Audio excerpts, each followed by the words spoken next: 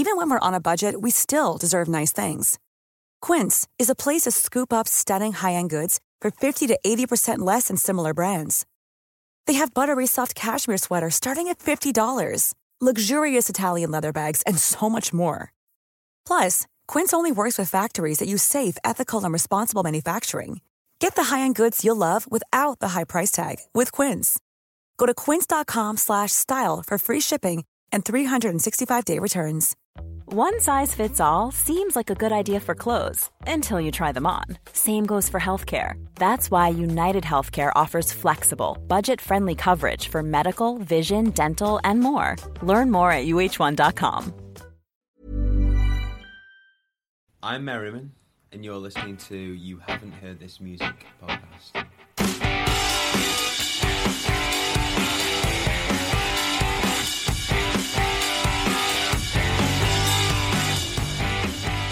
Hello and welcome to You Haven't Heard This Music podcast. This is a podcast about lesser known artists and lesser known bands and songs we think you should really check out. This is episode 16 of season 3, and as always on the show, I'm joined by Rich. Say hello, Rich. Hiya. Hiya. And say hello, Neil. Hi, mate. All right, Neil. How's it going? All right? Oh, not too bad. I feel like everybody's really subdued tonight. Everybody seems It's the weather. really lethargic. We're in the middle of Storm Ellen and he's just kicking our arses. That's what it is. In the middle of Storm Ellen, in the middle of a pandemic, it's just oh. In 2020, what could possibly go wrong? Enter Godzilla. As always on the show, we have a special guest, and this week's special guest is Merrym'n. So hello, Merrym'n. Hello, how's it going? Not too bad, not too bad. Where are you in the world, mate? Stoke-on-Trent. Stoke-on-Trent, not far, just up the road then, from where we are in the They Midlands. don't have an accent in Stoke. Oh, we do. You just It's this ignore. one. You just like you're the closest to normal speak in England. I think it's like nobody's going to try and do your accent because you don't really have one. We're quite central, so I guess it mixes the whole thing. It's a bit of everything in it. It's the original one, isn't it? Really. Have we even got? No, we're not going to that. As always on the show, we're a podcast of 4 rounds, and we always start with the head-to-head. The head-to-head is where the three of us, me, Richie and Neil, bring a song that has been sent to us through the submissions, and a song we found that we really like, we put them head-to-head, and then our special guest, Merrym'n, decides which one is his favourite. This week, I shall be bringing Killer Cartoons by Along Came Shifty. Rich, what song are you bringing? Dum Dum Gun by... I'll tell you in just a second. You bastard, you. Grapefruit Sound Lab. Very good. Featuring? See who that is. Don't worry about who's featuring. He's got one of the names, that's enough for now. Featuring Sarah Norton. Very good. Norton. And Norton with Neil... N-A-U-G-H-T. Norton. Norton, yeah. And Neil, what song are you bringing if you're head-to-head? I'm bringing the Tearaways with their new release, Charlie, Keith and Ringo. Very good, and we'll have a listen to them, have a chat about the songs, and then Merrym'n will choose his favourite. The scores on the doors at the moment is Rich racing ahead with 9. I'm on 4, and Neil is on 2. So Wayne's been very strategic this week. He's brought some spoken word. Well, it's funny you're saying I've been really strategic. I didn't realise Merrym'n was coming on. He might not even like my song anyway. Let's get to that in a minute anyway. After that, we digress. We move ahead. After that, we go to our still shiny and new section, which is the wildcard section. This is a section of the show where we pick a submission at random, and for the first time live on the show, we have a listen to it. So it could be one of the best songs we've ever heard, which in the case a couple of weeks ago we had an absolute couple of corking songs over the last couple of episodes, or it could be what Rich likes to refer to as dog shit. So stay tuned for that. After that, we go on to Neil's favourite round, which is the Intense Hardcore Genre Musical Challenge Mode Go section. On the last episode, Cyber Monday challenged myself to go and find the music of Jingle. So I shall be bringing the song from the Hovis advert, if you know that one, and we'll have a talk about that, and I'll give you some facts and figures. And then, as always, we finish up the show with the Artist Spotlight, which is all about Merrym'n, and Merrym'n's song that he's bringing this week, which is the Blue Rinse Brigade. And we'll have a chat about what's been going on, or not been going on, as the case may be. Well, we'll find out all later. Have I hit all the highlights, boys? Think so. I think you have. News. Do you have any news? Just want to say thank you to everybody that participated in the festival we did a couple of weeks ago. It'll be a couple of weeks ago by the time this goes out. Unfortunately, I think due to the fact that we're not locked down as bad as we were the first time and people can get out, it wasn't quite as popular, and it didn't. Yeah, I think the whole it was kind of new the first time, and it was exciting, and now it's like it's all been done. and everybody just wants to go to a normal festival now. I want to go to a normal festival. Don't we all? Yeah, absolutely. We raised a bit of money for a good charity, and it was all right. It was good. It was good, and we had some good artists. So thank you, everyone who participated. Yeah. Right then. So, shall we move along with the show?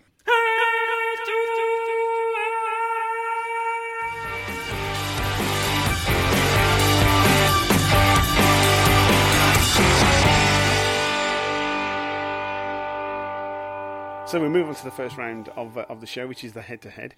Rich won as always. I think that's the case this season. It's Rich won as always on the last show. I think it's going to be a difficult one this week. So, Rich, you can go first. Tell us all about your song. Go for it. Okay. Well, you'll listen to the song first before I say anything about it. But this is Dum Dum Gun by Grapefruit Sound Lab.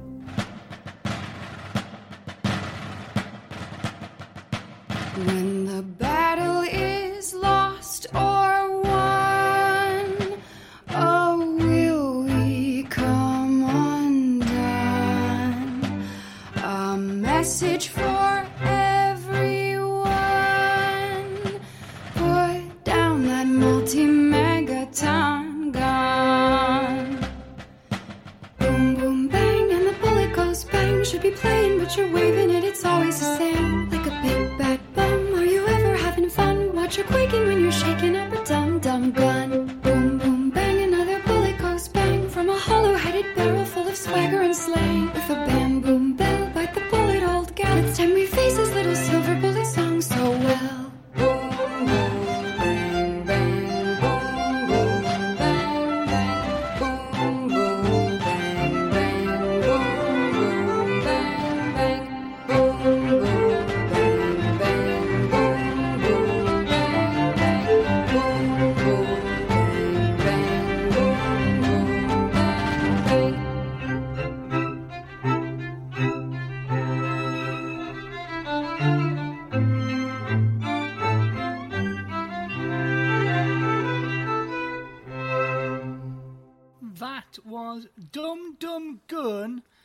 by Grapefruit Sound Lab.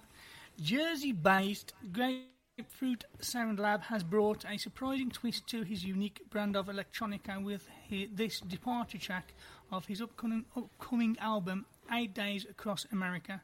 Dum Dum Gun is a reflective, focused departure from GSL's usual driving house beats and synth-heavy sound, taking influence from medieval folk music, classical solfeggios, and collaborating vocalist Sarah Norton. Sarah Norton's pitch-perfect tone. His unique single relays a stark lyrical message couched in beautiful music. Couched in beautiful music, inspired by classical American patriotic songs as well. Fuck off, Rich.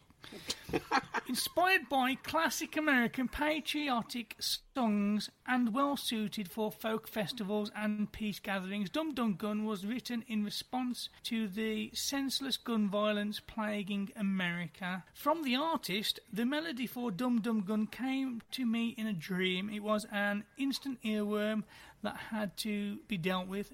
I was visualising a medieval puppet king being taken far too seriously by the subjects, sauntering by only to be laughed at from behind. I also wanted at some point to compose something in this realm, so it seemed like I was being handed a celestial opportunity. In my own mind, the homemade solfeggio of Boom Boom Bang helped the lyrics flow. This is mixing classical music with pop music in a way, I think. Not like pop music you usually hear on the radio, but it feels kind of pop to me. But it's done in a very playful way. It's very well constructed. I love the drum beat, the start when he goes.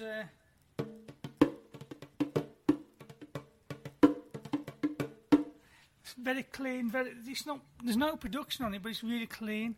But then it comes in later with that marching beat, and the bongos was obviously done by him or by someone working with him in a studio. But the marching beat sounded sampled, which I thought was interesting.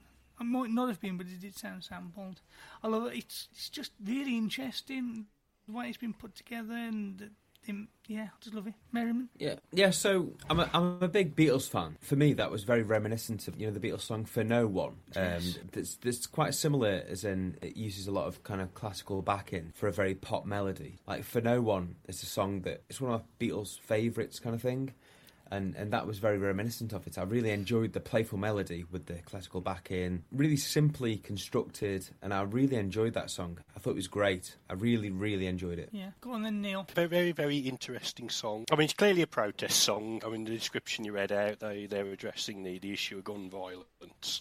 And I think it's very easy for protest songs to sort of fall into, a formula of either being really angry, like anarchistic, like punk. Anarchistic, or Rage Against the Machine type thing, or it's like you've got to drive home your point. But this kind of drives home the point in a really, I think the word playful's been used a few times. It's like, in a really gentle, subtle way, but that kind of makes it more effective. It almost comes across like a nursery rhyme. Yes, I love the way she delivers that boom, boom, bang line. And it's like... it's brilliant, isn't it, that? She's so deadpan, and so, like... It just sounds so normal. It's like how you can do that without cracking up. It just flows beautifully. I liked it a lot. And I like the message of it. The bit where they sort of go into attacking the corporation who are sort of profiting off gun sales and all the rest of it. And it kind of subtly goes around it. Everything, and then you kind of end up at the end with that thing about the million megaton gun. And it's kind of like it brings it into the whole sort of nuclear position, maybe, I don't know, but it addresses a lot in a very sort of subtle way without you really having to think about it. I like. There was a line in it, and I can't think what the line is now, but the end of the line, it didn't quite work properly for me, and I can't think what the word was. And it'll. But yeah, there's a word in it. She kind of extended the word to make it fit the There's a lot of stuff in there that really shouldn't work, but does. It just comes together brilliantly, and that's part of its charm, I think. Yeah, Wayne. Yeah, I think this is a really good song. I mean, my favourite protest songs are always folk songs. Folk songs are, it's because they're earnest and they're being. I don't want to take away from punk and say punk is an intelligent way of attacking a system, but I feel like folks doing it in a more gentle way and trying to provoke a thought rather than it being shoved down your throat. You sort of join that movement. And the first time I listened to this, I didn't... When you say it like that, it's like punk is coming to the system and demanding and forcing, and whereas this is going. If you don't mind, would it be okay if you please stop doing that? Where no one's going to take that serious. Perhaps I'm not. I think they kind of present their point in a sensible way. It's where punk is telling you what's going on. This is saying this is what's going on, and if you think about it, you'd agree. That's what I was trying to say. Yeah, it's like you listen to this song. How can you argue with the message? Yeah, I mean, how can anybody listen to that and then walk away and go, you know what, I want to shoot people? It's already been mentioned. The fairy tale. The nursery rhyme. I got fairy tale sort of melodic quality from it. With a classical folk feel. And the medieval feel. The line that I absolutely love in this song is, I think it's the middle eight, where she sings thoughts and prayers from the fake chairs of the billionaires. That is so poignant, that is, because you see it all the time on, so tragedy happens and sending thoughts and prayers, even to the point now where it's become quite, it's quite a joke thing to do, or a joke thing, it's sending thoughts and prayers, 10 million thoughts people. And prayers. Thoughts and prayers, exactly, yeah. And I think that line is so... He's just scathing, like you say, it's attacking the people who are causing this problem in the first place, and them not doing anything about it. So yeah, apart from sending thoughts, of course, sending thoughts and prayers, absolutely. We've got to recognise that they do that. Yeah. And the other thing I got was it feels like it's this could be played in a Jane Austen adaptation. And they have the formal ball at the big house, and they do the formal dance. It's that sort of jolly, bouncy sort of feel, where that moment happens. Downton Abbey-ish. More before that, like 100 years before that, sort of early Victorian era, that sort of thing. But yeah, very lo-fi in its recording of the music. I feel like this was done in several different locations. It's not done in a studio, obviously, because this has been released quite recently.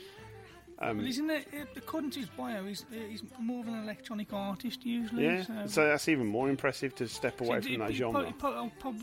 Probably was right when I said that the marching beat sounded sampled. Might have been sampled. I mean, if it was more produced, it wouldn't be a bad thing. But I really like it the way it is as well. It's a really interesting charm. Yeah, I think it needed to be clean because it's that medieval sound. If you start producing a medieval sound, it stops being medieval. Yeah. If you know what I mean. I've got to say about you were saying about the way she sings something. It really works for me because she doesn't do all the usual bells and whistles. Some of her vocal is intentionally moving in a different direction. It's more sort of modern folk, and I really like that. Yeah, really good song. Cool. Spent. Bent. Anything else to say? Nope. Who next? Have you got a guitar, Merrym'n? I do have a guitar in this room, yes. I thought I just heard you pluck one. No, I think that was my phone buzzing. Oh, okay. It's Neil next, mate. Is it Neil next? Okay, Yes. Neil, take it away. Right, so I'm bringing the song Charlie, Keith and Ringo by the Tearaways. So this is Charlie, Keith and Ringo by the Tearaways. Enjoy.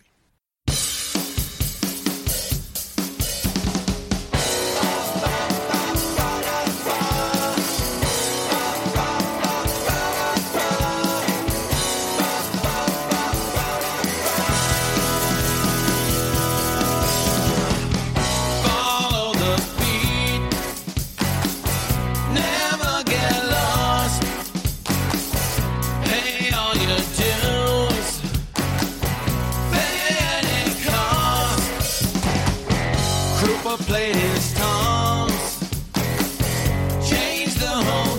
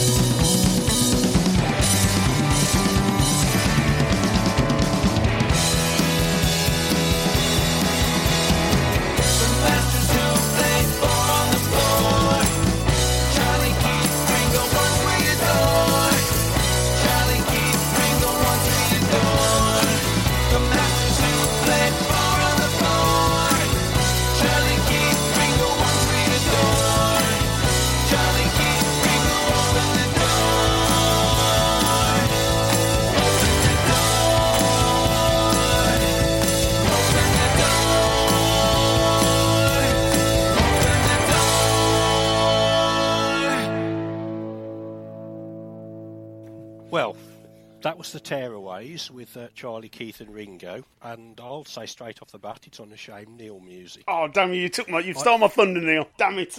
Well, you know, I have no shame in that. I tend to flip between two sort of opposite polar extremes. And you I'll either literally bring... did when you compare it to last week's song. Well, yeah, I'll either bring something that's really out there and unusual and sort of piques my interest because of its randomness, or I will bring stuff that I love, which tends to be formulaic rock music. And this is stuff that I love. I mean, I was listening to it while washing up. Yeah, I like this. It kind of reminds me of a sort of a early '90s REM, kind of like, you know, the Green album, Out of Time, and Rachel chipped in with, oh, to me it sounds like a more grungy version of the Beatles. To which I said, as I said, it reminds me of a sort of early '90s REM. And it's just unashamed good rock music. I mean, we're talking a bit about sort of festival songs. I can imagine, you know, this puts me in mind of festivals, you know, particularly more, sort of more rock-based festivals. It just is what it is. It's very enjoyable. The lyrically, it's just a massive tribute to drummers. Basically, the title Charlie, Keith and Ringo refers to two of the most legendary drummers of all time, and the chap who used to narrate Thomas the Tank Engine. There we go. Was all right, wasn't he? I'm a Beatles. Well, yeah, I'm a Beatles fan as well, Merrym'n, but you got to admit, Ringo was. I disagree. As a drummer, I disagree. Ringo did exactly what he needed to do. He did, to be fair. If he was that shit, they want to replace the previous drummer with him. Yeah, and they were so high at some points. They even got him to sing a few songs. Oh, don't you dare steal Bill Hicks jokes, Neil. Yeah. But so yeah, three legendary drummers. Interestingly, the Tearaways were founded in Santa Barbara, California in 1981. Apparently, they've toured the United Kingdom 15 times, released several records, but this particular record, it's from an upcoming EP called Fourth and Floor. It features Rock and Roll Hall of Famer Clem Burke, who was drummer with Blondie, and has played in the Tearaways since 2016 and toured the UK with the band a couple of times. So I don't know if that's maybe what influenced the whole drummer vibe, but yeah, I think the drumming on this is absolutely brilliant. And he's done a good job of. There's a bit at the end where he really captures the spirit of Keith Moon. That was it. Yeah, Keith Richards, obviously guitarist from the start. There's a whole Keith Richards bit at the end where a bit of John Entwistle type bass comes in as well, and it kind of shifts into the whole Who kind of thing. I was getting the Who. Yeah, I think I was getting sort of like early '90s soft grunge with a throwback to the Who. But yeah, I loved it. So, Rich, what do you think? Oh, it's all of them, isn't it? It's Beatles meets Dave Clark 5 meets the Who meets the Stones, and then just bundle them up into one song. It's very 60s, 70s. It's not a song that would do well today if it was released, but it's just a fun song. It's a good song. I enjoyed it a lot. Very reminiscent of that time. It's nothing new. I mean, you're on about how good the drumming is. There's a few rolls in it, but it wasn't special. It was good, you know. But just very well structured. Yeah, it's just a good rock song. Like you said about Ringo, he did exactly what he needed to do. Exactly. Yeah, precisely. Who's next? Merrym'n. Yeah, so I really like this song for two reasons. First reason is I'm a massive fan of kind of like 60s pop, and drumming especially, I'd say it's reminiscent of that. But I think the other thing that really struck me was and you said it yourselves, that the 90s grunge influence. For me, it sounds very Pixies, like really Pixies, especially in the harmonies that they hit.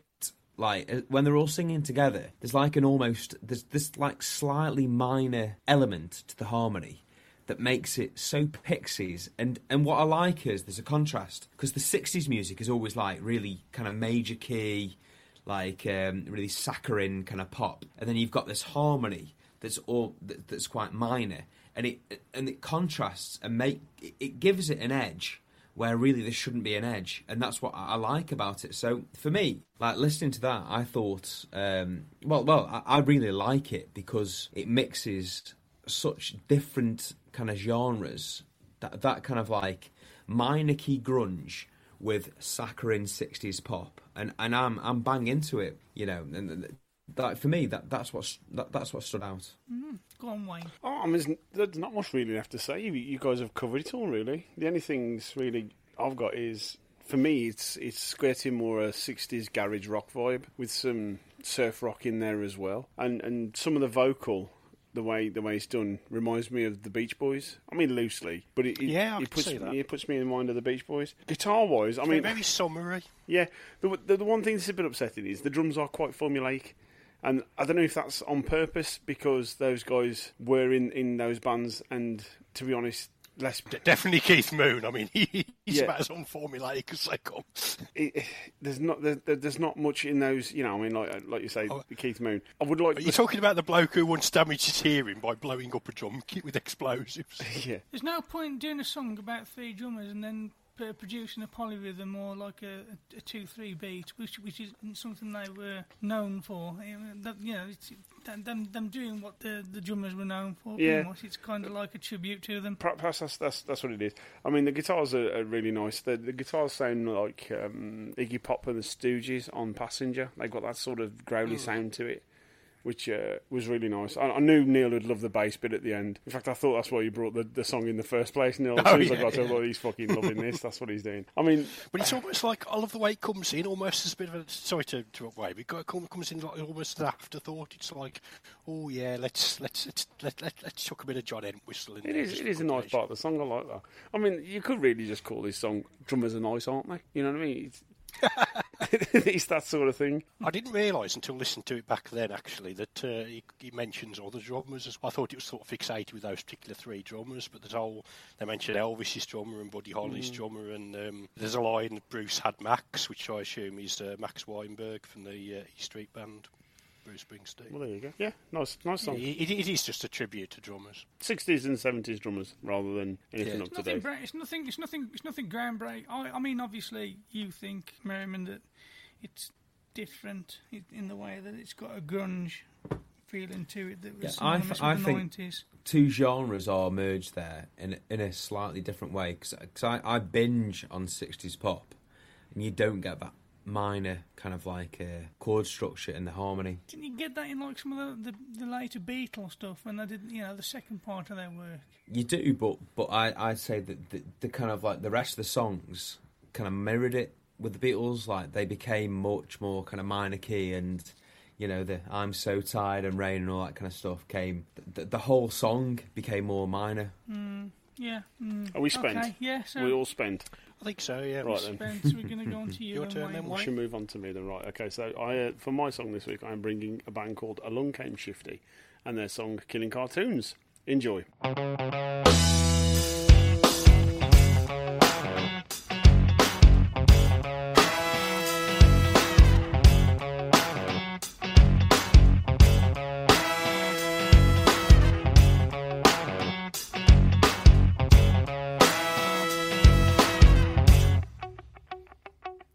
I'll give Yogi Bear some code to share with Boo Boo. So I'm Scooby-Doo and force feed him every character from Looney Tunes. So who are you?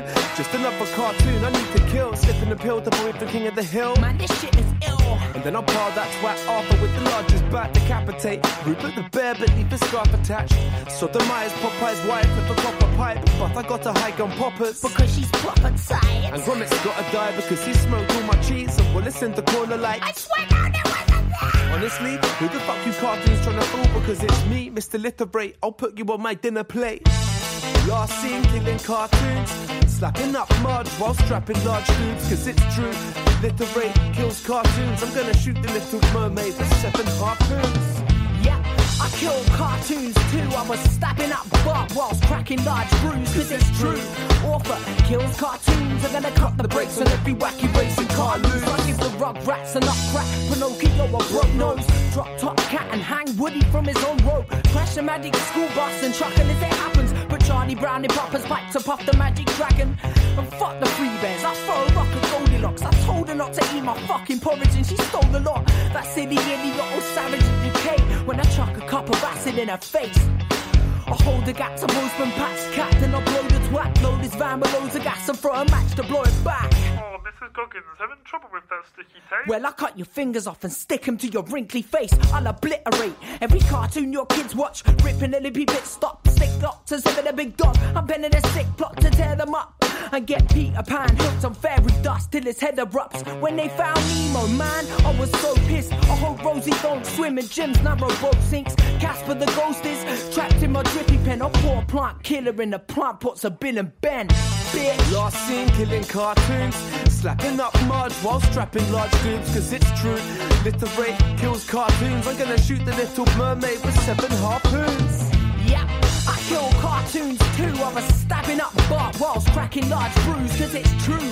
Author kills cartoons. I'm gonna cut the brakes on every wacky racing car loose. I'll flip and kick a little kitten in the head. Not a cartoon, but fuck it, I'll still kick it till it's dead. Rip to shreds and stuff it down Peter Griffin's neck until he's screaming, "Mac, can you help me? I'm a bleeding mess." Who is next? Let me think. I'll take my pick. I'll drop a lot of heavy bombs onto Tom and Jerry. So what is scarier than me entering your screen and pretending to be a presenter on the CBBC? Shit, Litter's done it again. I've killed enough animations in the gulliest ways. Enough rages, I'm gripping a bar stool. Hey Arnold, fuck you. Kung Fu, move to your front tooth. I bust through bedrock, here to make your head nod. Cloud9 and Litterate in search of the best crops. I smoked some of Popeye's pot and I was not high. He must have clocked that I put my cock in his hot wife. Last seen killing cartoons, slapping up mud while strapping large dudes, cause it's true. Little Ray kills cartoons. I'm gonna shoot the Little Mermaid with 7 harpoons in her face. Yes, I kill cartoons too. I was stabbing up Bart whilst cracking large brews, cause it's true. Author kills cartoons. I'm gonna cut the brakes on every wacky racing car loose.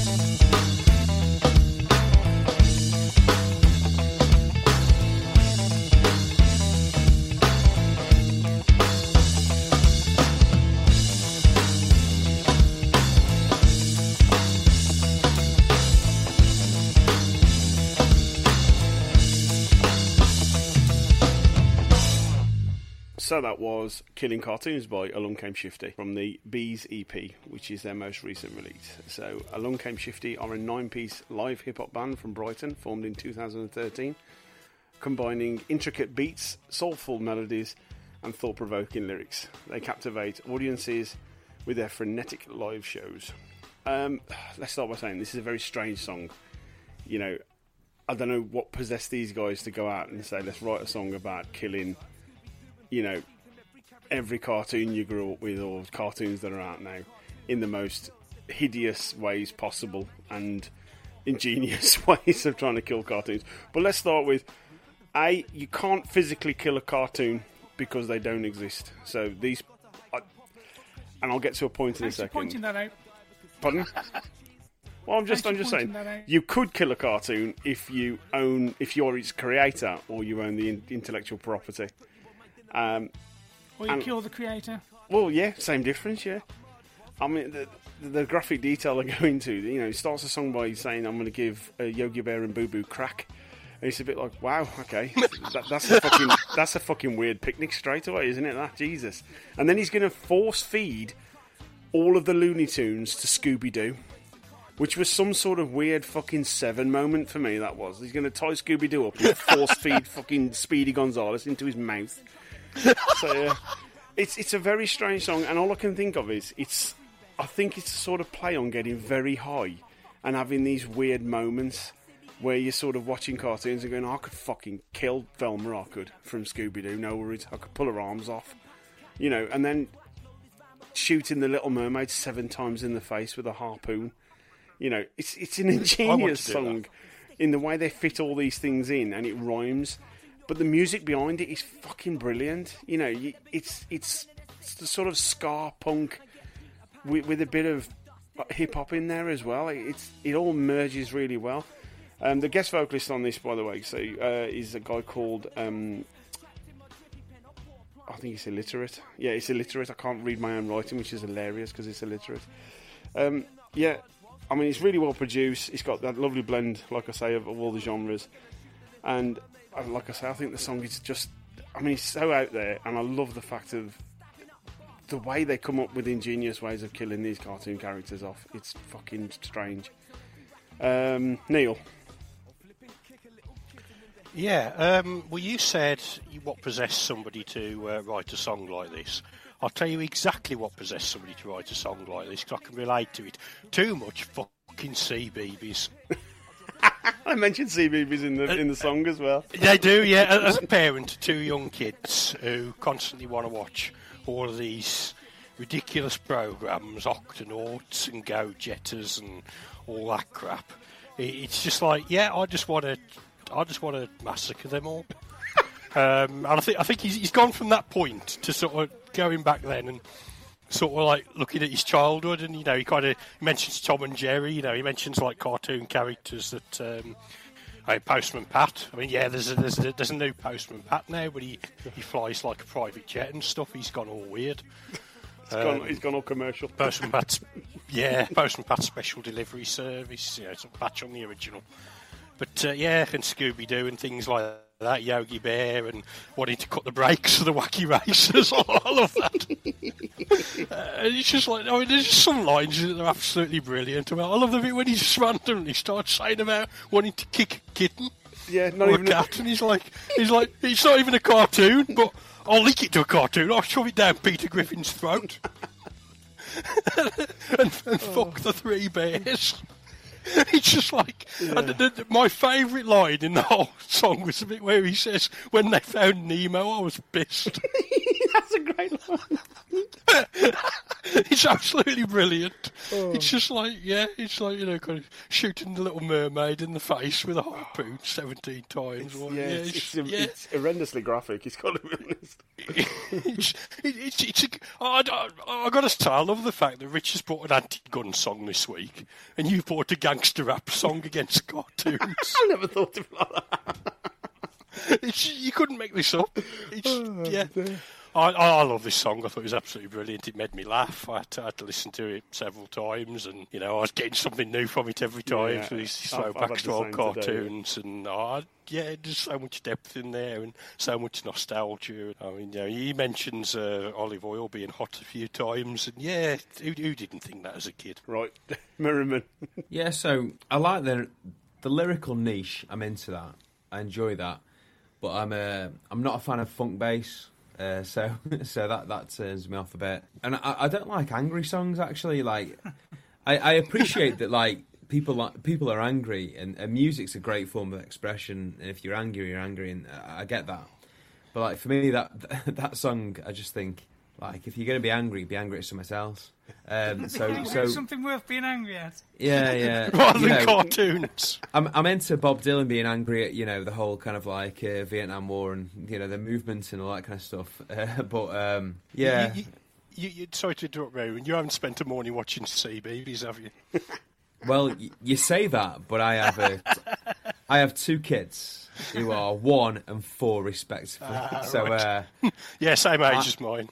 I've watched a lot of CBeebies over the last 4 years. So my CBeebies opinion is probably as valid as anyone's. Yeah. But I don't sit there thinking, right, if I get a good funk bass line, I'm going to kill them all off. So I get where it's coming from, but for me, it's not the way I kind of like harness that energy. I think one of the things for me is this song is so out the box as well. It's so far out the box. Yeah. Who comes up with an idea? Let's have this really incredible, well-structured song around killing cartoon characters. Killing off your nostalgia is basically what you're doing. I mean, the bit with Mrs. Goggins where he says, "I'll cut your fingers off and sell it to your wrinkly face." It's fucking hell, that's dark, isn't it? I almost wonder if it's a bit of a Mickey take. I always wonder if it's a bit of a Mickey take on the whole gangster rap thing, and it's kind of like it's almost poking fun. It's almost poking fun at people who glorify drive-by shootings and things like that. It could be. Let's put it into a fictional context. And there's a really niche song that I remember from about 10 years ago by a guy called Chris Foster. He was like a Lancaster-based songwriter. And it was called Dale Winton. And it was all about Dale Winton kind of like losing it and just like going across the BBC and killing everyone. This is the same kind of song. So I mean, if you want to like kind of wind the history books back by about 10 years, search for a song called Dale Winton by Chris Foster, and he literally goes across the BBC and just takes everyone out. Bill Oddie and all them. They're Sounds gone. brilliant. I'll have a look at that. I'm going to check that out later. You know, this is not the first time I've heard of some kind of like BBC massacre of beloved characters. Rich. Didn't do it for me, I'm afraid, Wayne. I struggled with it. It was meant to be a funny song, and I understand you found it funny, but I think I've got a decent sense of humour, but it didn't make me laugh out loud. And if I'm going to listen to a funny song, it needs to make me laugh. It didn't make me laugh, and you said exactly what I was thinking, Neil. It's just taking the piss out of a genre, gangster rap, and there are some good songs that. Don't get me wrong. There's some absolute dog shit out there, but there's some good songs that have come out of the gangster rap scene, and this is just taking the piss out of it. And it's clever, you know, the way with the lyrics and the way they've worded it and the flow and everything, but wasn't for me, I'm afraid. I don't think it's taking the piss out of the genre so much. It's taking the piss out of people who glorify violence, which, to be honest, I think there's no place for, personally. You're probably right, but it just wasn't my cup of tea. I mean, to be honest, none of their other songs sound anything like this. This is one that is really out of the box. The rest of them are quite, you know, not formulaic, but, you know, of a ordinary sort of vocal, lyrical content. Whereas this one, that's why it stood out for me, because it's so fucking random, you know, and the way they shoehorn them all in is really good. So anyway, are we all spent? I think so. Yeah. Right, okay then, so we move on to the all-important verdict. So, Merrym'n, if you could tell us, what is your favourite song this week? Right, so Charlie, Keith and Ringo ticked every box that I'd usually look for in a piece of music that I'd like. But Dum Dum Gum was the song that stood out for me, so I'm picking that one. I just enjoyed it so much. I think it's great. That surprises me. I thought Neil would have stole this one. Yeah. I can see that, because, like, Charlie, Keith and George ticked so many boxes. Like, if I'm producing a song myself, like, I go for all of the things that happen in that song. But Dum Dum Gum, for me, it's just such a good song, and it's delivered in such a simplistically brilliant way that I think it just steals the march. I'll take that.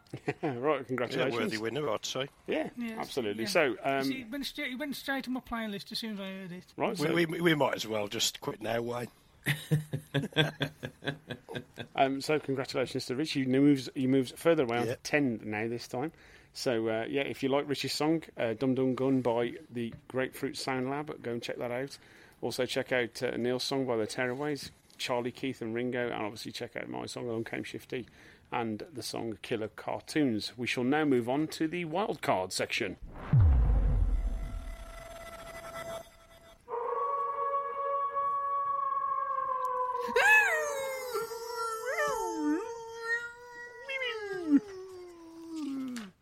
Yes. What's the wild card, Wayne? Do you want me to tell you what it is?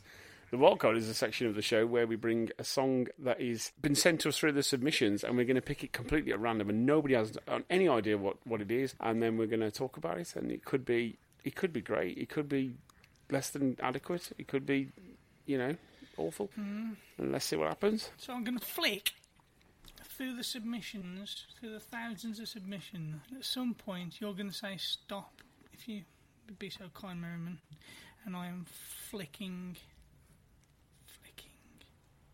Stop. Okay, so we have sent to us from Kevin Vamp Murray.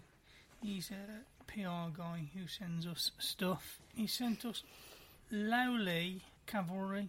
It's Cavalry by Lowly, a single. Hi guys, neoclassical composer and songwriter Lowly is releasing her new single, Cavalry, on June the 26th. So that's already out.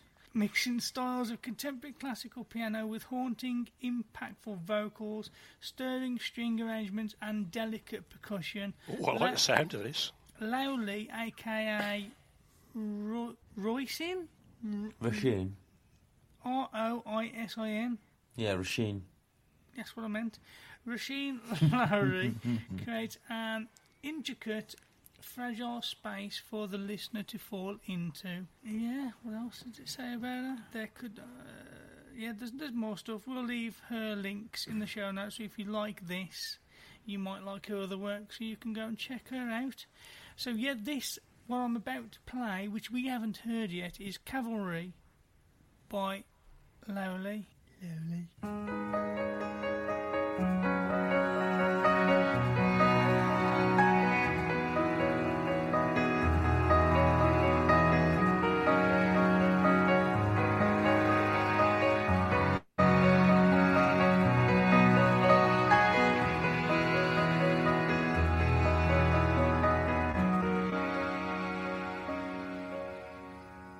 We've lost, it's done.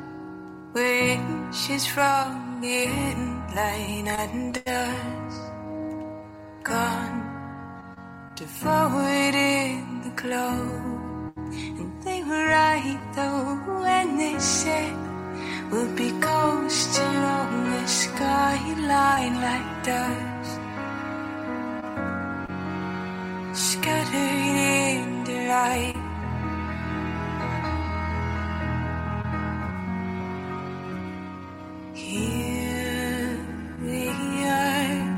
A cavalry is falling. Here we are. Your cavalry is calling.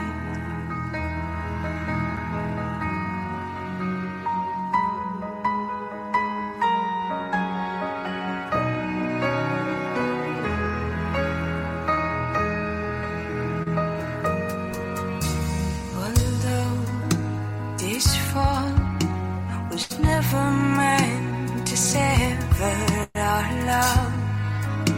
That cross was heaven's melted low.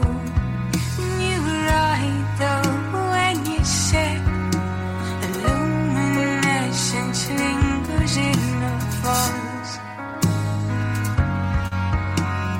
rolling in the fire.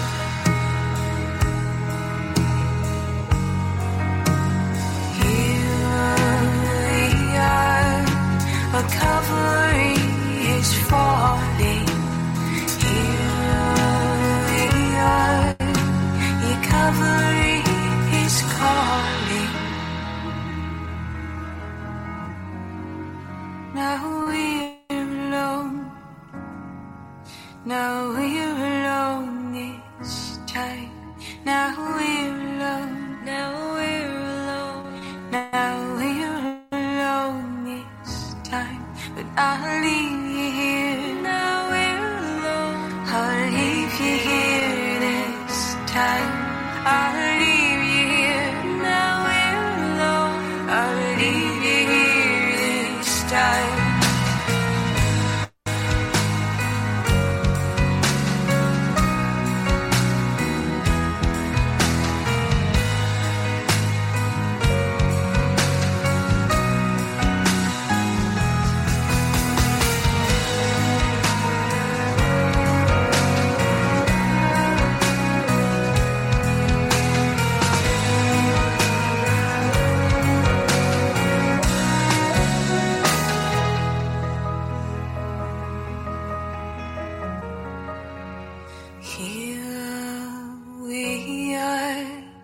A cavalry is falling. Here we are. Your cavalry is calling. So that was Lowley. With Lowley, with the song Cavalry. Cavalry is a song about human vulnerabilities. Lowley's lyrics centre on the feelings of powerlessness and accompany a defeat, the challenges of waking up to a new and unwanted normal, the neoclassical elements at play in her recent instrumental Worlds Above Us and further purpose as they interact with it. Yeah, just I'd leave it all in the... There's a lot there. Fucking ain't reading. This was interesting. I felt it was mixing neoclassical, classical with kind of Celtic. She had like I don't know if she's Irish. I need to find out, but she sounded kind of Celtic. It sounded like she had a Celtic vibe to the vocals, but the drums, even though they're only 4/4, had a jazz feel. And it was like those mixing classical with jazz and the kind of like a Celtic pop. It was very interesting. It was a sound. It's not something I don't think I've ever heard before. Did you think of it, one of you lot, Wayne? I'll start with me, yeah. All right, then. I mean, the vocal surprised me completely because I thought it was going to be instrumental. It, totally out there. When she started singing, well, okay, that's something new. But yeah, I mean, the intro was, it could be over like a Lloyd's Bank advert, you know what I mean? The black horses running across the beach and this playing over the top of it, that sort of thing. I love the melancholic chorus and the images that it provokes, the cavalry is falling, it puts me in mind of like the Charge of the Light Brigade, that sort of thing. In slow motion, and anything cinematic I really like.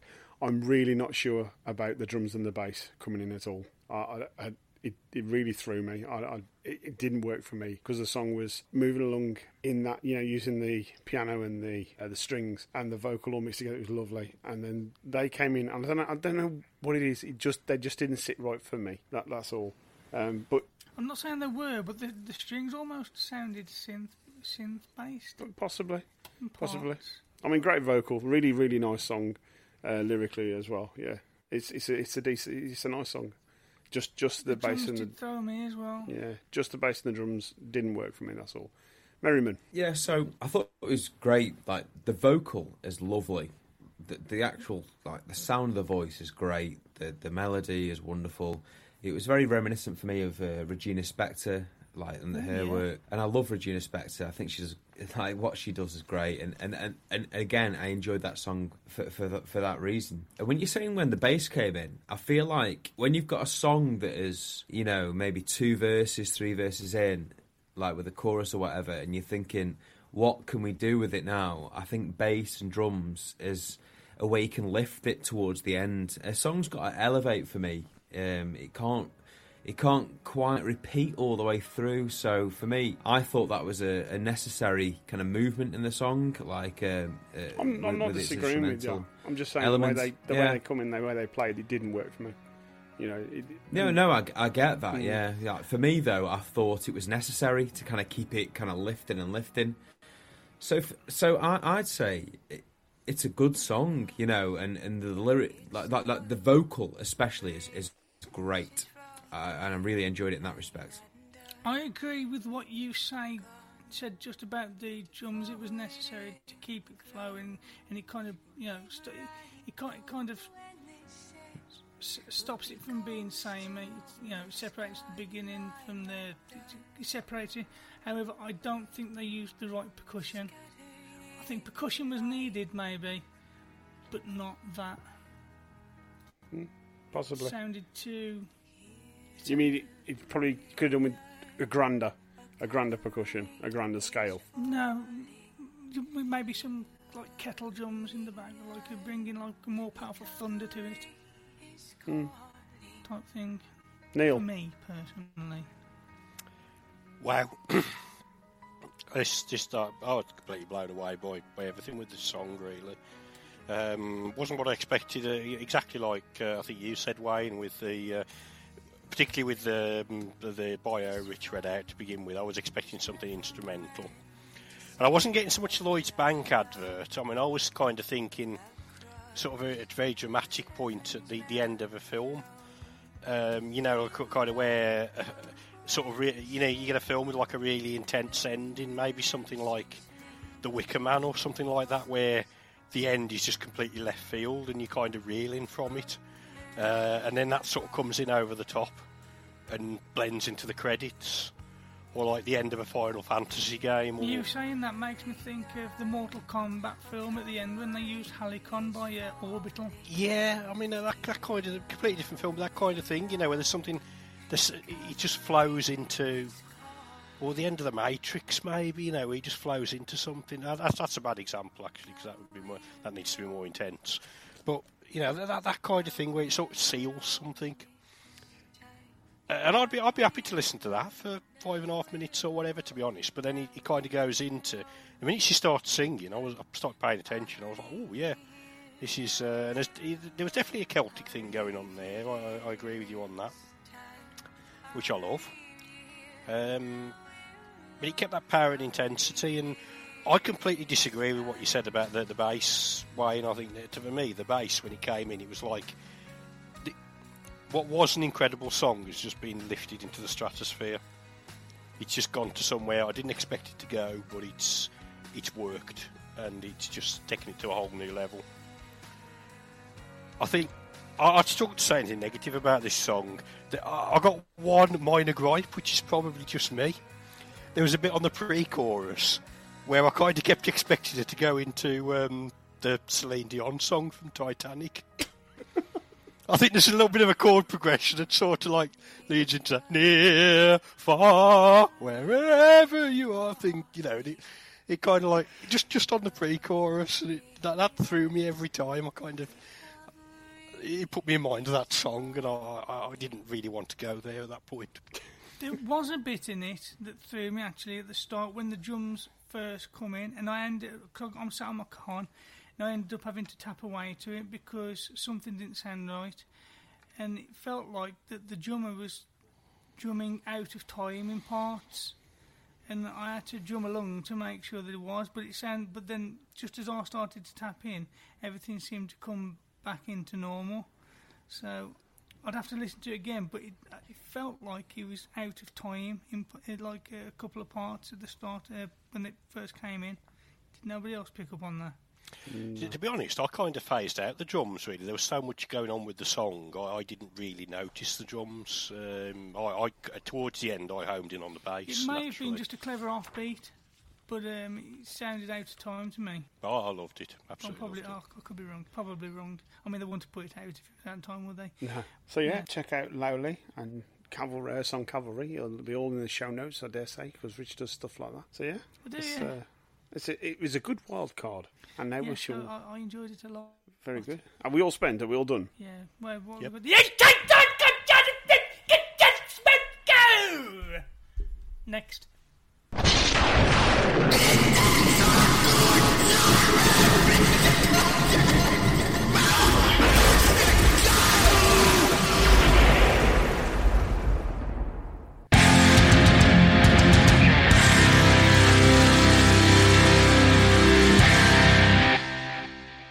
We're on to the Intense Hardcore Genre Musical Challenge Mode Go. On the last episode, Cyber Monday challenged myself to go and find the music of Jingle, and I have brought Jingle is exactly as it sounds, which is it's just music from an advertising, an advertisement, using a slogan and using catchy music and whatnot. And I have brought the music of Antonin Dvorak, which is Symphony No. 9 from the New World, better known as the Hovis advert and Going Home, which sounds a little bit like this.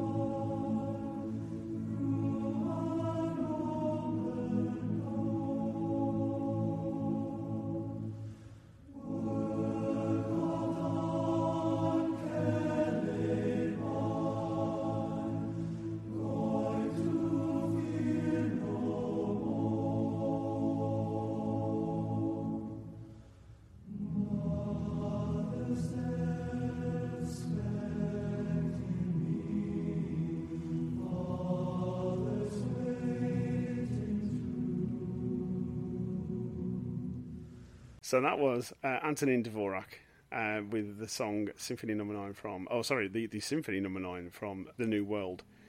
All better known as the Hovis advert, Going Home from 1973. This was voted Britain's favourite TV advert. I think about 3 times on the trot it's been voted as Britain's favourite TV advert. It's the reason why I brought it. Because it sort of doesn't fit in with the jingle, like Toys R Us or...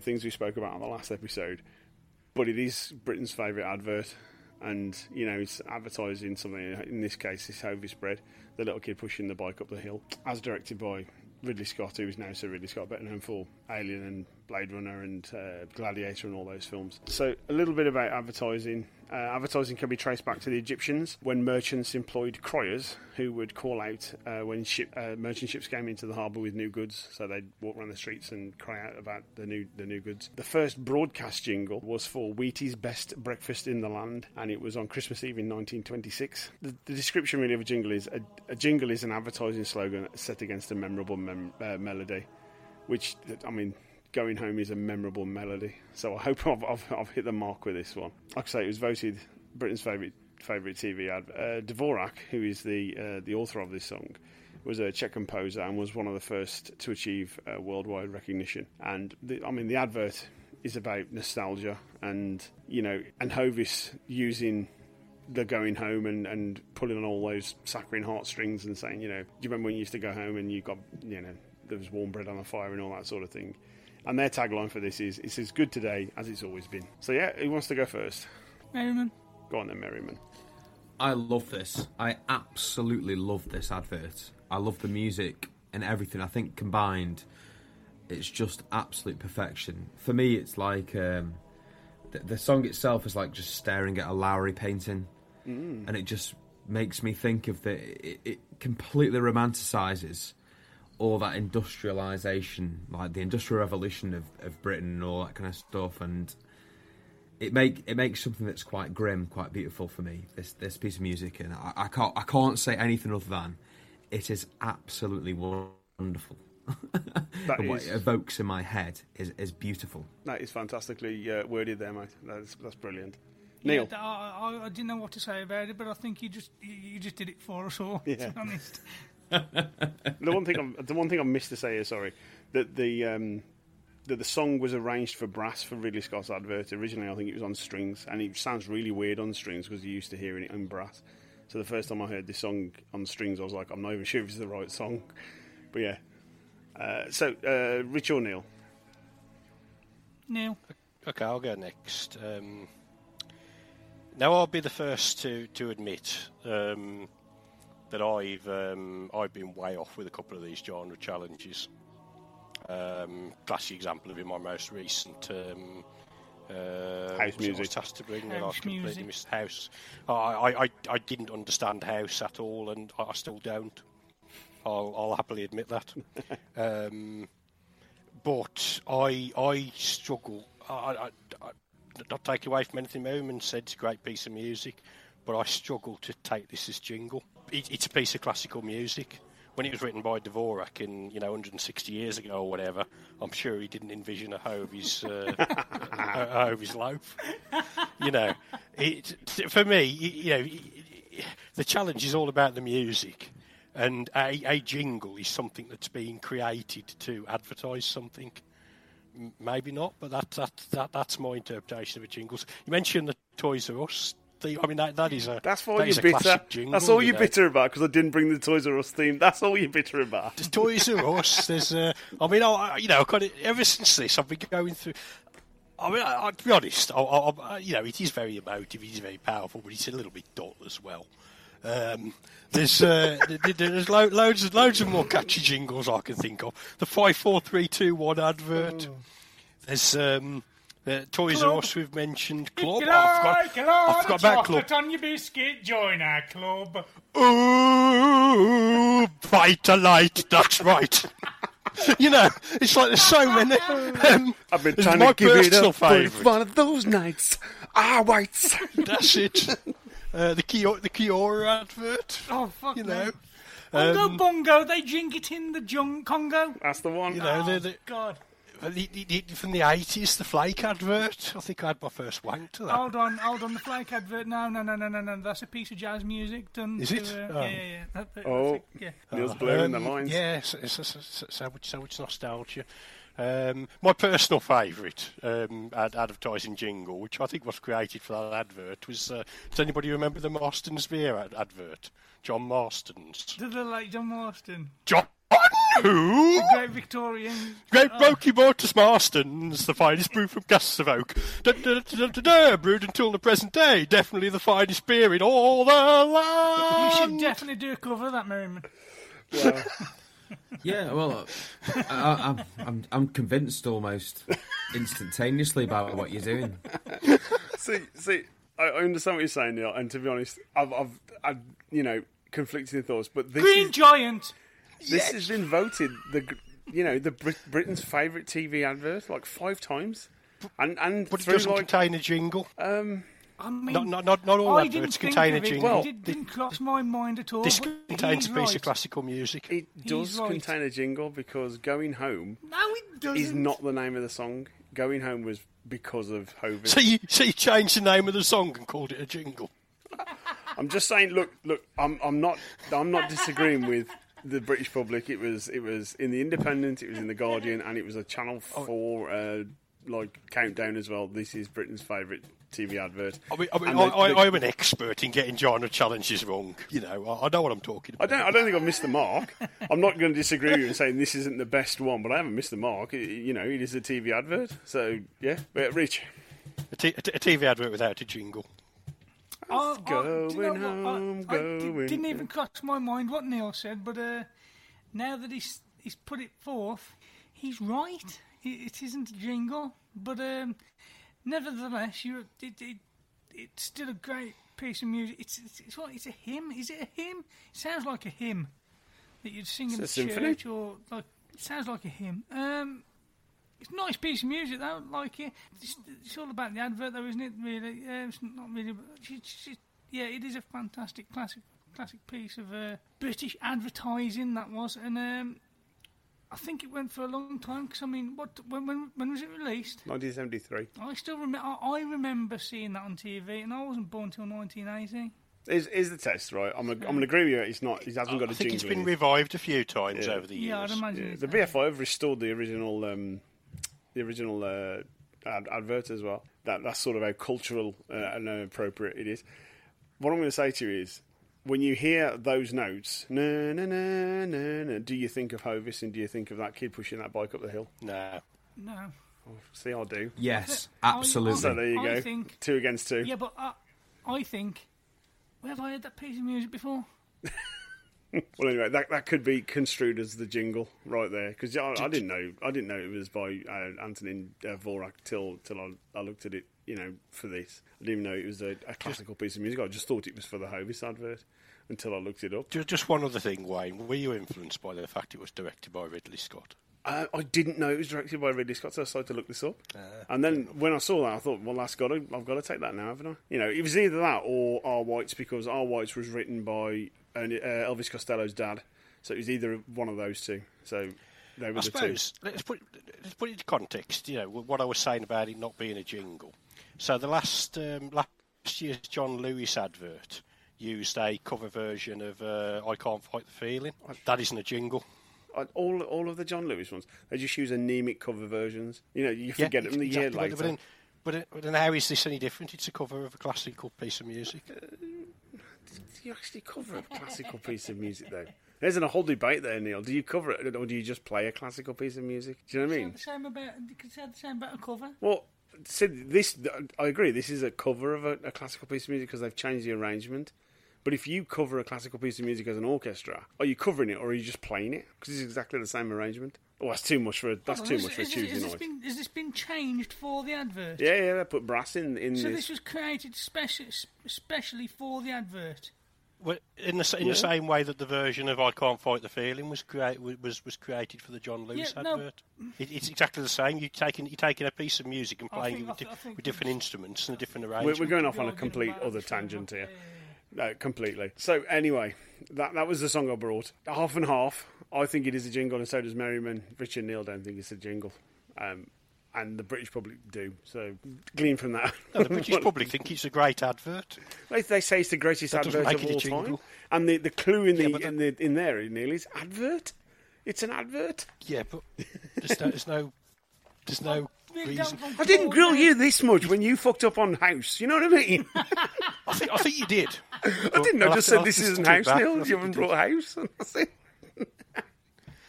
You said you're so far off the mark. You might as well have bought some crust punk. I did. But I didn't grill you. I just said you were wrong. Right, anyway, let's move on to the next challenge. See how we can fuck this one up. That's going to need some editing, that is, Wayne. That's all right. I don't edit anymore. What you've had in the last one's just like as it comes out. So we need a letter from you, Merrym'n. Any letter between A to Z? M. M. Right. Who's it for next time? Is it for... It's Neil again, isn't it? I think. I'll probably get it wrong. It's Neil, isn't it? Right, we have got boatloads. Give me a number between... Oh, God, there is loads of M's. 1 and 500. Jesus, there is loads. There's like 4 pages of Do M's. you want to do a second letter? Pick a number of pages. So, like, if there's 5 pages, pick a number from 1 to 5, and then pick a number within the page. So, how many pages is there? 4. Okay, 1 to 4. 3. 3, okay. Give me a number between 1 and, say, 30. 1 and 30. 21. Ooh, are you got another one, Neil? Minimal trance is your next. Is the challenge for the next episode? Great. Minimal So trance a bit of post-punk. is a fusion of psychedelic trance and minimal music. I think you might enjoy that, mate. I might do. Yeah, fusion of psychedelic trance and minimal music. Minimal trance. So that's what Neil's going to be bringing on the next shoegaze episode. of the trance world. Right, so now we're all finished with the Intense Hardcore Genre Musical Challenge mode. We shall now move on to the Artist Spotlight.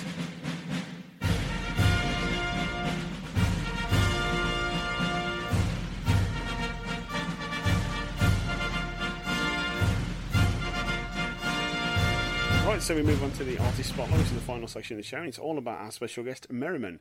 So, how are you, Merrym'n? Yeah, I'm good, Tom. Thank you. Good. You've been with us all night, and I've just finally didn't bother to ask you how you are.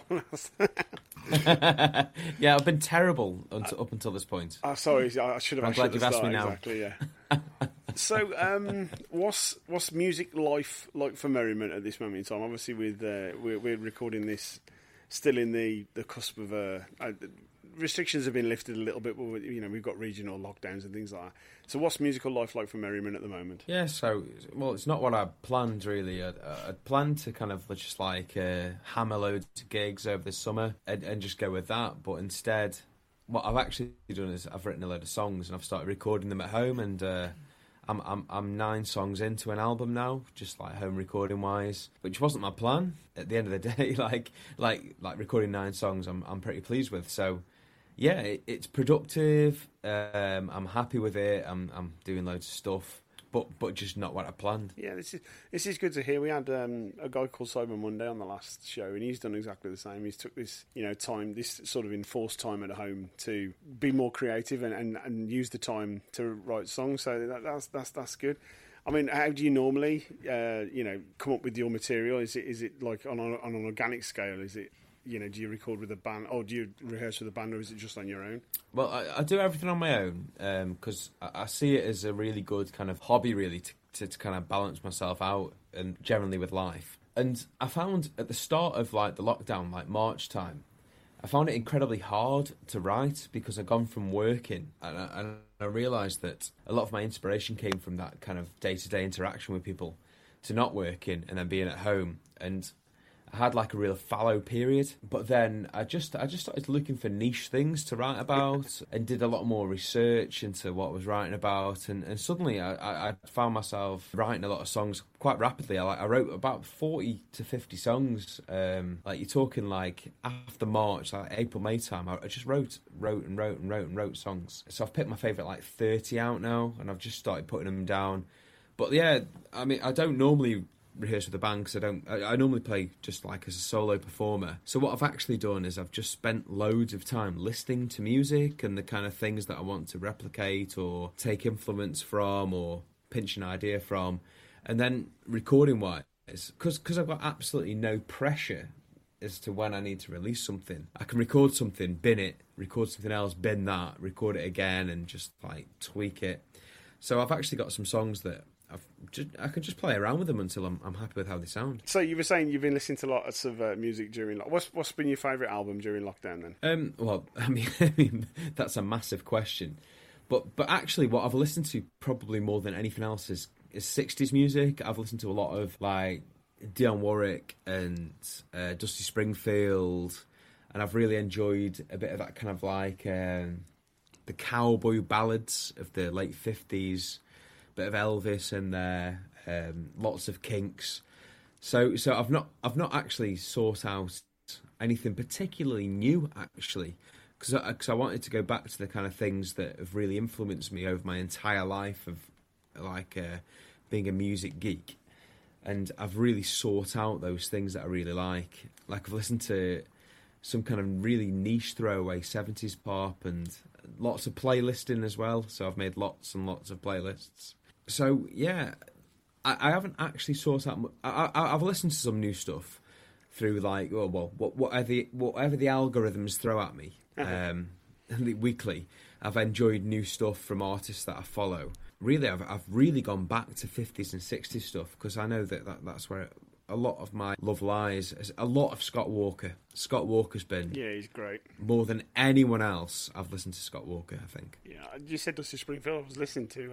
This Is Dusty, I think it's called, from like 1965 or something like that. I had that album on the other week. That is incredible for the time and you know, for the production. I mean, the Motown. She nails the vocal absolutely every time. Dusty in Memphis, she just kills it every time. It is fantastic. So, you're talking about niche. We had you on the B-side and you had a song that we played which was called Brown Sauce. And for anybody who doesn't live in the UK, that song is pretty much lost on anybody, I mean, especially in like the Americas or continental and what a Europe. shame for them. Yeah, absolutely. What a damn shame for them, exactly. For their day-to-day life, what a shame. And then the song you bring today, they got barbecue sauce. That's the closest. It's near like brown sauce, though, is it, Neil? You know what I mean? You're not going to put barbecue sauce on a full English breakfast, are you? You know what I mean? Unless you're through a pair of binoculars, it might look the same, but it's nothing. It's nothing. And obviously, you're bringing the song you're bringing today, which is Blue Rinse Brigade. So these songs are about niche subjects. So what took you in that path? What took you down that road where you decided I don't want to write love songs in a conventional manner. I don't want to write inspirational songs in a conventional manner. I'm going to write songs about very niche subjects. What light bulb moment did you have? Well, I've done it for a few years. I've been in bands since I was 16, 17, and I was writing about love and being rock and roll and nights out and all that kind of stuff. And I got to a point where I'd done it. I'd written about that, and I decided that I was going to go and write about the tiny things that really make me who I am. So, aunties and uncles and the parks that I went to when I was a kid and the things that I look at when I'm driving or stuck in traffic around Stoke-on-Trent. And I figured it's time to stop pretending I almost feel like what I was writing about was almost superficial. And I thought, what makes a person are those tiny little details that no one even says a word about. And I thought, I'm going to start writing those songs for me because it's almost cataloguing where my mind's at. Yeah, there's a sort of folk honesty about that, I find. You either say, we were just talking about, you mentioned Bob Dylan earlier. In a strange sort of way, there's a comparison there between the two of you. Obviously, he's singing about the Vietnam War, but in a sort of earnest way, and you're singing about brown sauce, things that impact your life. But yeah, there is a strange sort of cross-line comparison there. Very good. So when is Blue Rinse Brigade out? Well, it's out now. So Blue Rinse Brigade was on a little EP that I did at the start of lockdown because I didn't know what I was going to do with my time and my plans were kind of thrown into the air. I just sat down in my little room and I just bashed out 6 songs acoustically that I've been playing for years. I just thought I'm going to stick them on an EP. I'm going to do no pretense. I'm going to put acoustic guitar, vocal, and possibly harmonica on each song. I'm just going to put it out there. And what I did was I put it out for £1 on Bandcamp, and I said anything I raise, I'll stick to there's a local hospice near me, and I just thought I'd just send all the money to them. I just didn't know what to do with my time as a songwriter, and that turned out to be a really productive way to kind of start lockdown before I actually dropped into this groove of writing. So that's where it comes from. It's not new for me. It's actually one of the first songs that I wrote as Merrym'n. It's like in the first 2 or 3 songs that I actually wrote. It's been sticking around for ages. One of your first ones, but one of the most later releases, almost.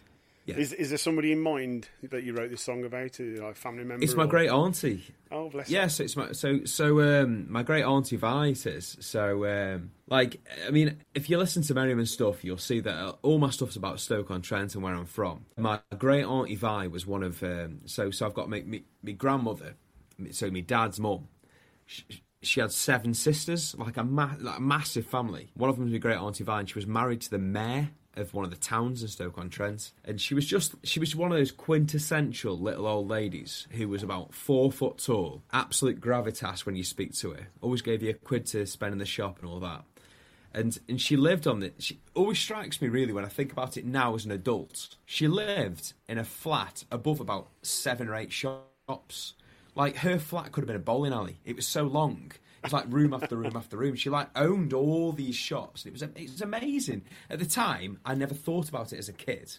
But now I look back on it and think, what an incredible space to live in. So it's just about her and I kind of feel like loads of people can resonate. This idea resonates with lots of people. This idea of this little old lady in life who's really generous and caring and listens to you and just plays with you and all that kind of stuff. So it's just about that. I really like the line in the song. I'm not doing this verbatim, by the way.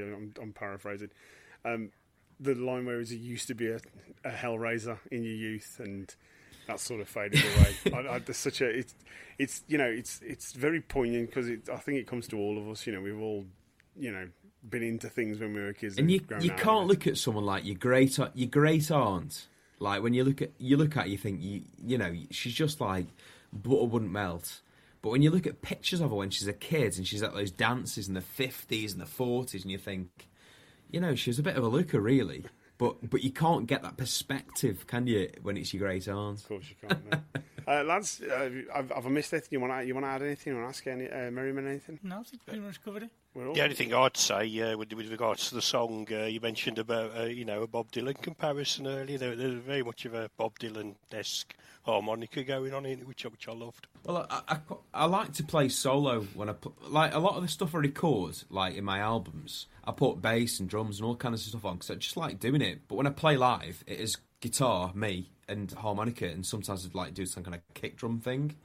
So the Dylan thing, it just come. I mean, I did binge on Dylan, early noughties.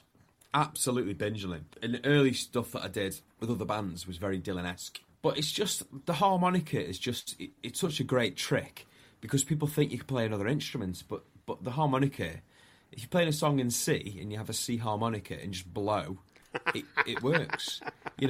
You're absolutely tricking people into thinking there's a third instrument you're playing. It does just lift the song and add another dimension. Yeah, but all you're doing is breathing, and people are like, "Oh, another instrument." You're just mugging people off, really, to think you're some kind of like instrumentalist, and you're not. It just lifts the song without any kind of effort. Brilliant. And on that bombshell, we are at the end of the show. So I just want to say thanks to Merrym'n for joining us. It's been a pleasure, mate. Thanks for having me. It's been good fun. Yeah. Very good. Yeah, thanks, Merrym'n. On the next episode, with Rich running away with the head-to-head, he's on 10 now. We will do the head-to-head as always. We'll do the wild card. The Intense Hardcore Genre Musical Challenge will be brought by Neil, which is Minimalist Trance. Our special guest for the episode will be Robert Connolly-Farr. He'll be the artist spotlight. Come and join us, and as always, it'll just be the same old, rambling nonsense. And we'll have some really nice tunes for you to listen to. Sell it, Wayne, sell it. Sell it. Well, that's the way to sell it, isn't it? If they've come this far, then they're going to come nonsense. Again. So yeah. Where was Robert Connolly-Farr from? Oh, Central America. No, Chicago-ish way, I think. Can't remember. It's been a while. I think it was like January when I interviewed him. His music's really good though. He's a nice fella to chat to as well. So come along for that. You can find all the songs and all the people who we talked about tonight in the show notes. You can find us everywhere. Tell them where they can find us, Rich. Spotify, Spreaker, iTunes, TuneIn, iHeartRadio, Podcast Addict, Podbean, Podchaser, anything with a pod in. Anywhere you find podcasts, YouTube, SoundCloud, everywhere. Yeah. iTunes. Go on iTunes. Give us a rating, please, on iTunes, because that means more to us than money. If you give us a rating on iTunes, it means we can get the podcast out. If we can get the podcast out, we can get the artists out. And that is what this is about. Absolutely. I'll tell you what, actually, it's a challenge for you. Pause this podcast now. Go away. If you can go onto iTunes and leave us a 5-star review in less than 30 seconds, you will have 7 years amazing luck. Yeah, go away now. It works. Press pause, go away now, give us a rating, then you can come back and listen to us say goodbye. For the last 30 seconds, by all means, do that. You go and give us a like on Facebook and Twitter and all the rest of it, and check out Merrym'n as well. Where can they find you, Merrym'n? www.yhhtmpc. They can't find Merrym'n there. Where can they find Merrym'n? Don't know. Ask him. So Merrym'n, you can find Merrym'n everywhere, like online, really. So the best thing to do is search Merrym'n, which is Merry-M', but like I'm talking Facebook, Twitter, Instagram, and then if you want to hear the music like directly, then you've got Spotify. I'm on Amazon, YouTube. I mean, anywhere really. If you just Google me and whatever you want to consume your music on, I'm there. Excellent. Okay, so we are at the end. So all that's left to say is that I've been Wayne. I've been Rich. I've been Neil. And he's been Merrym'n. Yeah, that's me. Thank you for listening. If indeed. You still are. Goodbye. Goodbye. See ya.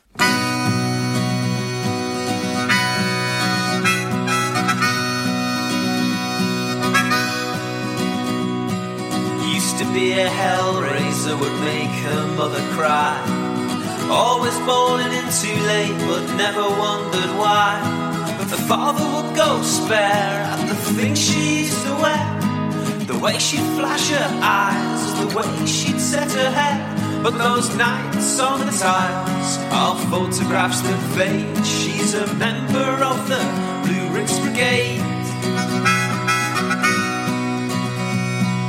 Pays with the exact change, no matter what the price. Carries enough coins to park in Hanley overnight.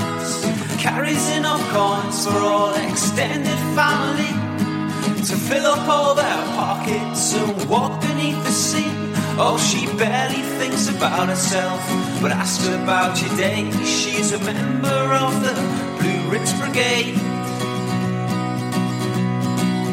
Oh, la la la la la la la. Oh, la la la la la la la. Oh, la la la la la la la.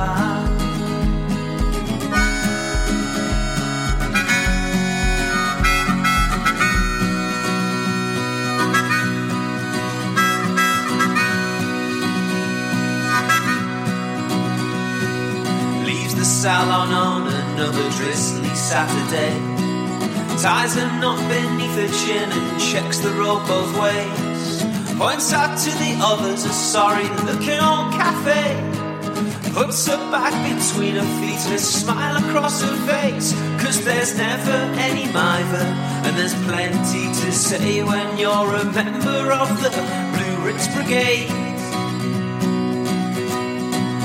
Oh, la la la la la la la. Oh, la la la la la la la. Oh, la la la la la la la.